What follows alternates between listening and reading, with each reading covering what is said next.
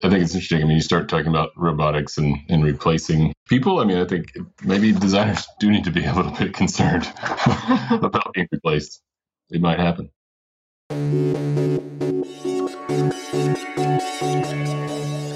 Welcome to One. I'm Amelia, and this week my guests are Catie Newell and Wes McGee. Catie and Wes are both architects who teach at the University of Michigan's Taubman School of Architecture and Urban Planning, with a focus on fabrication. And this year, they're the workshop co-chairs of the ACADIA conference, also hosted by Taubman. ACADIA stands for the Association for Computer-Aided Design in Architecture, and the organization has been thinking about how computers are changing the profession for 35 years. I spoke with Catie and Wes about what they have planned for the conference workshops taking place later this month, and just how close architects are to achieving the singularity.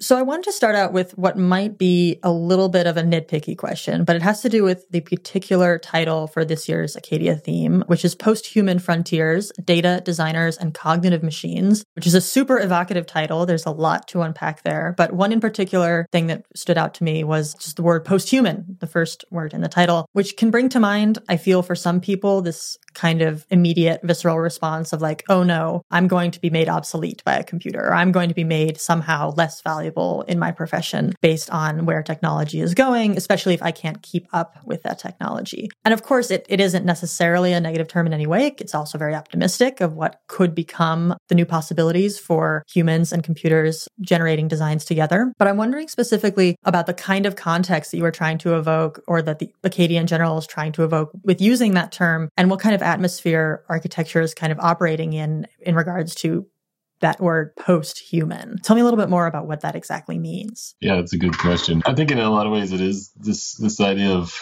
I mean, there's a lot of discussion around data-driven design, and I think that also kind of brings a little bit of a visceral response from certain designers. I mean, Mario Carpo has talked about how other fields are using data in ways that completely kind of change the scope of how you do research and how you analyze things. I think design thinks of themselves as maybe the last one to fall. Like, data can't replace the mind of a designer. But I think there are applications where it is, it's a tool that's certainly contributing to doing things that really couldn't be done traditional ways. I mean, the computer was just the beginning of those new ways. So some of the workshops actually are looking at that in a really specific way, optimization techniques that use data. I mean, I think it's interesting. I mean, you start talking about robotics and replacing people. I mean, I think maybe designers do need to be a little bit concerned about being replaced. It might happen. But of course, they're also involved in the creation of these technologies, while at the same time, they're not the same necessarily pioneers as other professions or other technologists might be, that at least in the reference that you made to kind of the last to fall. But there is still some agency. It's not a completely like, this is just coming to bear on me and I have no control of it. And with something like ACADIA, there clearly is an interest in engaging a little bit more in the agency aspect of it and kind of being one of the pioneers to deciding how this technology can be used and how to make sure that it's not going off the rails. Yeah, I mean, these are very much just new tools that I think designers and architects have at their disposal.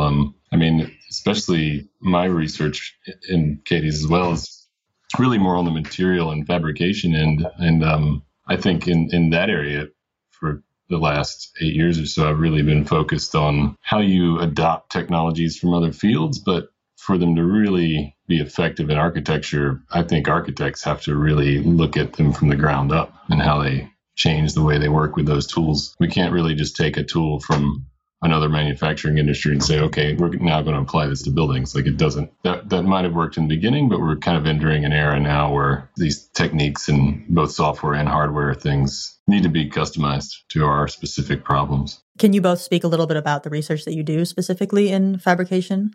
Sure, we can speak towards that. I mean, I want to add one thing too to the last question first, in the sense of the post-human having a lot to do with wondering the range between control and autonomous. And I think that might be some of what makes people a little nervous. And maybe that's one way I can speak to some of the research that we do. Wes and I actually do research together in glass. And one thing we've been doing for quite a long time is working with kilns and tools that we have built that allow us to get a few things set in place, be able to be rigorous with some of of our geometries and patterns that we're working with, but then to allow things like the material to kind of take over in what might be some of the final formal endeavors that happen, because we can't necessarily be in that environment with the material of glass as it's going through its adjustments, or we can't fully predict yet how necessarily something might slump or bend because of the relationship to the heat and the environment. So some of the work that we're dealing with it's a lot of a kind of a procedural relationship, which I think that the Posthuman Frontiers is getting after this year, and how one can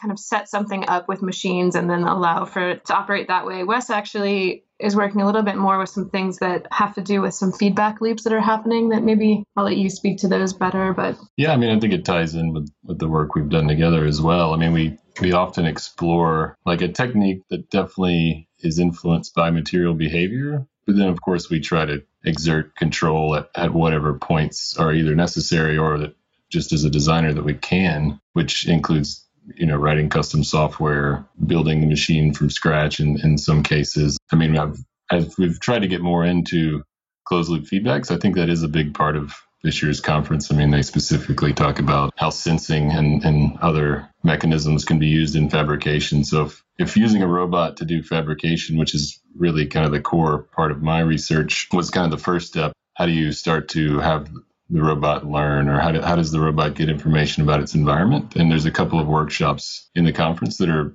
really specifically focused on that. The one from the ICD in Stuttgart, that group is really kind of pioneering the use of sensing in fabrication. And so how you can make a process more intelligent by having it react in an integral way. So maybe I think you could call it autonomous, but of course, as you said about authorship, I mean, the designer of the process is encoding what those responses will be. So we're looking at how the process is going to play out, at least theoretically, and then looking at how the sensing is going to augment that process. Can you speak a little bit more about the specific kind of research initiatives that are going to be played out in the different workshops that ACADIA has planned? Yeah, we could kind of just maybe go off the list a little bit. I mean, a lot of these research, obviously it's very quick, fast-paced workshop, and it's really, all of them are kind of meant to just expose people from the community to kind of pioneering research from top institutions. So like the first one is a collaboration from the group from ETH Zurich and also UTS Sydney, and in some ways in-house with us at University of Michigan, because they're using our robotic tools and some of the specific processes. So looking at some research that really kind of began at ETH on 3D printing structures in space, both for concrete molds, but also for just general additive manufacturing techniques. So that's a pretty exciting one. The second one is really more of a software-based workshop looking at how physics simulations, specifically in this case, the Kangaroo plugin for Grasshopper, can be used to design things that have a dynamic effect or can move as part of their kind of performative aspect. The third one was the one I mentioned briefly, which is a group from ICD, the Institute for Computational Design in Stuttgart, and also an ICD alumni who's now at the Bartlett at UCL. And this one's pretty exciting. They're looking at how you can work with pretty non-traditional fabrication materials, in this case like rattan, and how that can be woven by a robot. But really kind of the core aspect that makes this possible is the fact that the process is integrated with closed loop scanning. So they're really able to adapt to a material that's not really precise in the way we architects and designers would think of working with another material. So they have to be able to kind of adapt to that. I'd like to actually ask a question specifically about the institutions that are contributing to this kind of research, because without trying to make any vast generalizations, like, of course, there's a lot of exciting research going on at Taubman specifically, but at the same time, there are other schools outside of the US that have kind of a stronger tradition of this kind of research. And you mentioned ETH in Zurich specifically. And I'm wondering if you feel that US architecture institutions in general could kind of do more to delve deeper into this kind of research and kind of pull their weight a little bit better, whether or not they're dragging their feet. Yeah, I don't know if it's dragging their feet. I mean, there is definitely a different, educational model between Europe and the U.S., especially in architecture. A lot of these research groups are also, they're at the doctoral level, and building technology in the U.S. is definitely focused in very kind of rigorous areas. We have building technology at Taubman, of course, as well with PhD students, but in our case, none of those are working in the fabrication area. So I think it's also just different schools. I was formerly at the GSD in Boston at Harvard, and it was a bit different there. But I think it's growing, though. I mean, if you look at the number of schools who have really invested in these types of technologies and these research streams, the U.S. is probably the fastest growing market for that. I mean, when we put in our robotic research cell here at Michigan, there were like 3 in the U.S. There's probably 30 now. There were already 3 in Europe at that time. There's like maybe 9 or 10. So it's, I think the distinction is maybe not as big as it might seem on the outside. But it is exciting to be able to kind of share research with them. Obviously, there's another big conference coming up at the ICD in the winter as well. So it's definitely a tight-knit community that moves around in this area. One thing that comes to mind is, because of course, these are huge investments for schools to be taking, but of course, there's also this ongoing conversation about, just in higher ed in general in the US, about investments and what the return on investment is for higher education, just kind of as a broad topic, and how schools are starting to kind of rethink their offerings and their products, basically, and their curriculum, very specifically around these issues, in effect with things like student debt and simply access to education. And it's, of course, really a difficult subject because it has a huge bearing, too, on just the value overall of architectural labor and how students are kind of coming into the field and thinking what they may actually be able to do after graduating. And of course, something like ACADIA is also engaged with these ideas of overall how to kind of encourage these kinds of investments and just get discussions around these investments happening in different schools and just in the profession in general. But also, of course, I'm sure there have been discussions about like overall how these kinds of, whether through the workshops or just the topics being addressed at the conference, might come to bear on how we value architectural practice simply as a labor that people offer. Have you had specifically those kinds of conversations kind of like in the planning stages or just as you're putting together these workshops? I think we do have those kind of conversations. I think one way also to look at the different workshops that exist, there's a handful of them that have a lot to do with the fabrication side or more really the sort of procedural side and this idea of being able to fabricate and the architect being the maker. I think you'll find in this year's set of workshops, a lot of it also has to do with some really rigorous work with the software to communicate back and forth. And then the second set is almost aimed a little bit more at practice directly in the sense of things that are using some of the softwares to optimize things, meaning teams working together or constraints that might exist in a larger format in a building or a facade system. I think the ambition is a little bit more that it's not to say one is geared towards practice and one is geared towards academia. I think we see the sort of effort of all of these things really pushing back in the field of architecture just to keep pushing at the hope that more and more models of practice end up having research labs and people working both hands-on and with the software built into what might end up being an office setting or what we might right now think of what a normative practice office setting is. And I think something that folds into that a lot, we have these conversations a lot at the University of Michigan because we have a Masters of Science program where we have Masters of Science in digital technology and Masters of Science in material systems. And those efforts are for, going back to the previous question, the kind of how are we able to do this much work in a model that is generally a kind of a master's model where students come and go so fast, where the researchers might be teaching at the MArch level and not the PhD level or can't be full-time committed to their research labs. And so we end up having these additional degrees that allow for somebody to understand and appreciate the concentration of saying, okay, like if we really try to embed things from the digital technology point of view or looking first at the sort of material or environmental systems point of view, how can that continue to feed into the ways that we end up practicing after all, as anyone leaves academia, or of course also feeding back if someone were to go into academia themselves. And so I think for us, we really tried to pick workshop leaders and workshop setups that are people we admire for what they're doing with the work they're doing in academia or pushing their practices forward, but also a way to,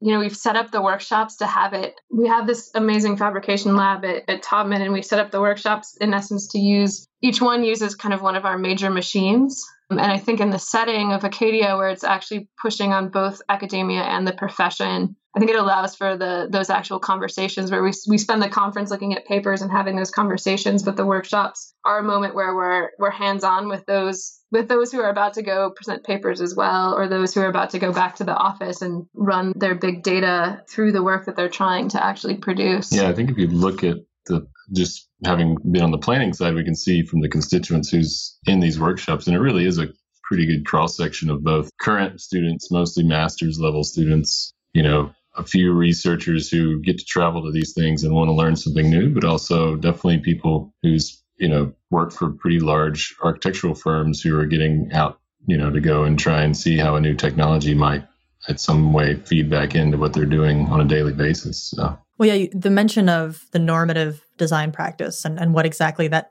means, has ever meant, and will ever mean is, of course, always going to be kind of mutating and changing. But of course, ACADIA, by being kind of a conduit of this kind of research and trying to bring it to a general or a larger audience, has that kind of opportunity to push a little bit on the profession, what the idea of that normative practice might be, to engage with these ideas a little bit more heavily. And I'd be interested to hear also what you guys think about approaches to this kind of research in academia versus in the private sector, and what kind of things are, the various pros and cons of either of those. But just on the first hand, like in terms of other conversations just about the overall impacts of something like ACADIA on the profession, there has to have been other discussions of just like, who is the architect at this point? Just because we have, especially at ArchConnect, we get so much incredibly intense conversation and very involved conversation about people's ideas of what the architect's purview should be, what their professional identity should actually be, and what it should become. And it can be very contentious and, of course, very exciting. But there seems to be just like this incredible transition period going on where people are trying to incorporate more of these generative design or computer-aided design practices into their, let's use the word again, normative practice. And others are saying, that's heresy of a sorts. I'm obviously putting a really strong term on it. But I'd just like to hear how you kind of conceptualize that, about what kind of things ACADIA's goals and overall interests might have to bear on the self-identity of the architect. I think that's something ACADIA as a community has really been trying to continue pushing forward. I mean, I was a former alternate on the board for ACADIA, so I've been in quite a few of the meetings. And at one point, I mean, ACADIA was really the only conference looking in this area, but now there are specialized conferences on simulation and building technology. There's conferences specifically on architectural geometry and generative design algorithms. There's ones that are a little bit more on the fabrication end, and ACADIA really tries to be the one that brings all those groups into one conference. It's got a pretty low acceptance rate, so they try to be kind of the elite conference. I mean, that's one side of tying that together, but I totally agree with your discussion of like, what is the architect? I mean, I think every architect, especially in academia, would have a completely different answer about what that is. And even, I mean, I've been working in this pretty specialized field for 8 years now, and I guess I'm even surprised at how quickly a lot of these techniques have been adopted. I mean, in the beginning, definitely the kind of older guard was, kind of saying this just isn't going to make it out of the research lab. And I think you do see just a lot of projects. It's almost happened faster than I think could have been predicted in some ways. And some of that is just the efficiencies that parametric tools and data-driven tools are bringing to it. But I think there's definitely more to it than just efficiency and optimization. I mean, I think it's definitely the students we're teaching today, their level of understanding of computation and their exposure to the computer is completely different than a generation before. I think it's also one of those wonderful things that kind of seeing is believing. And so thankfully, when there's the research push to that, particularly in academia, that allows a little bit more looseness for the time and the money, and maybe not necessarily money, but the time in the sense of not fulfilling something for a client, 2 months from now with these 3 things involved, allow for something that then, the profession back and forth and kind of a constant cyclical thing can actually see these things being done. And when it is presented clearly in the kind of sense of like, this can actually happen, I think all of a sudden it gets absorbed in a way, thankfully, by those in practice that are aware of it and wanting to kind of pull it in as well. So I think, the setup of the nice thing about ACADIA being really that moment, as Wes was saying, where there's the academic and the profession coming together, is I think that instance of trade, and of course the people that are crossing over in both ways, and in essence just thankfully slowly proves that there's different ways of working besides the conventions that I think are so strongly held otherwise. And they start to feed back on those conventions through, I guess it then does come back to the optimization, and the efficiency is really what generally sets up it as a seller. Well, the conventions also seem to be always cast in some kind of metric on return on investment. It's like the only way that we're going to accept you in your professional identity is whether or not the education you received is making the money that we anticipated it would. Of course, just as in the professional identity, there's a huge shakeup going on in the educational identity. And I'm sure, as both of you at Taubman are well positioned to observe, is both very exciting, but also for some schools, very difficult to kind of manage and very difficult for students to manage who are interested in these kinds of things to try to kind of split the hairs. And Wes, you referred earlier to your time at the GSD and how maybe they weren't at the time that you were there so well prepared to kind of engage with the same ideas you were interested in. I was wondering if both of you, respective to your own personal experiences in architecture, academia, and education, not currently, but as students, how you would comment on the school's ability to kind of engage with the ideas that ACADIA is pushing, and just whether or not schools at the pace that they can move can kind of keep up. Yeah, I mean, I think in some ways there's more information sharing now, so that helps with the ability of the different programs, even if that's not their specialty and maybe they don't have faculty in a certain research area. The students are exposed, I mean, through sites like ArcConnect, of course, just so much information, just the rate of dissemination of new ideas, new techniques, and tools is kind of mind-blowing. That didn't exist when I was a student. I was actually very fortunate, and me and Catie actually were in the same program at different times, to be at a school that had kind of a world-renowned digital fabrication lab in 2000. So it was way before it really kind of caught on, and that obviously kind of contributed to where I am today. But I had never heard of ACADIA at that time. And so, but I think now that's really kind of grown. I mean, obviously, so much of this is now social media driven, and it's just instantaneous the way new things are disseminated. Do you feel like there should be more of a filter on the way that stuff like these new technologies are disseminated through social media when it can be so immediate and so superficial in a way? I think it will filter itself. I kind of have I believe in the...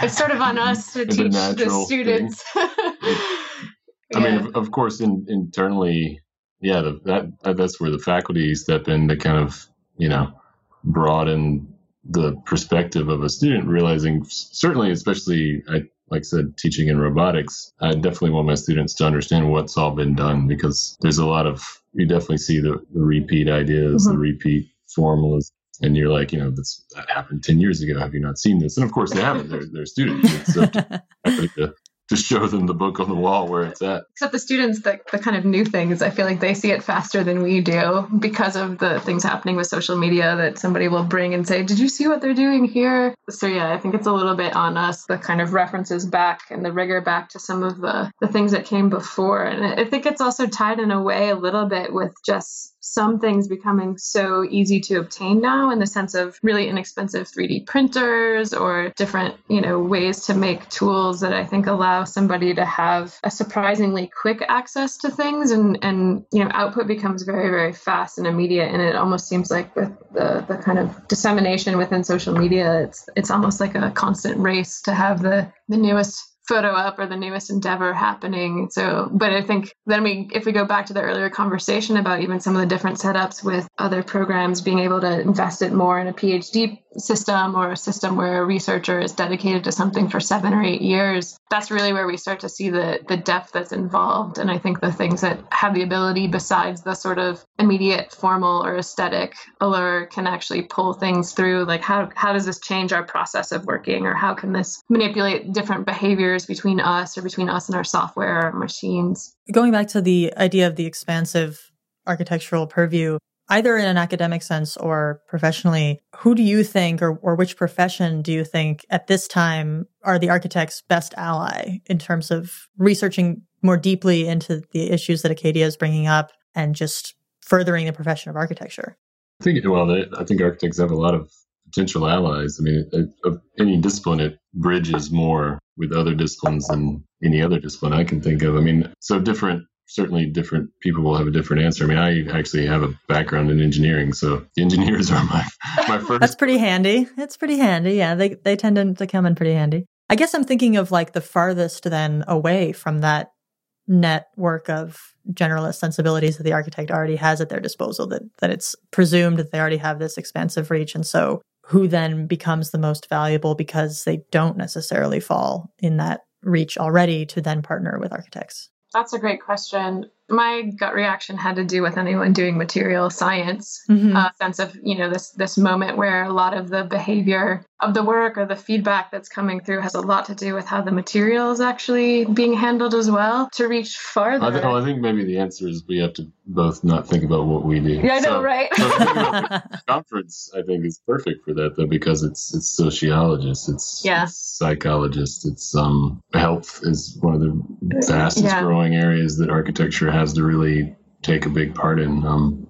And I think ACADIA as an organization certainly tries to bring all of those different viewpoints in.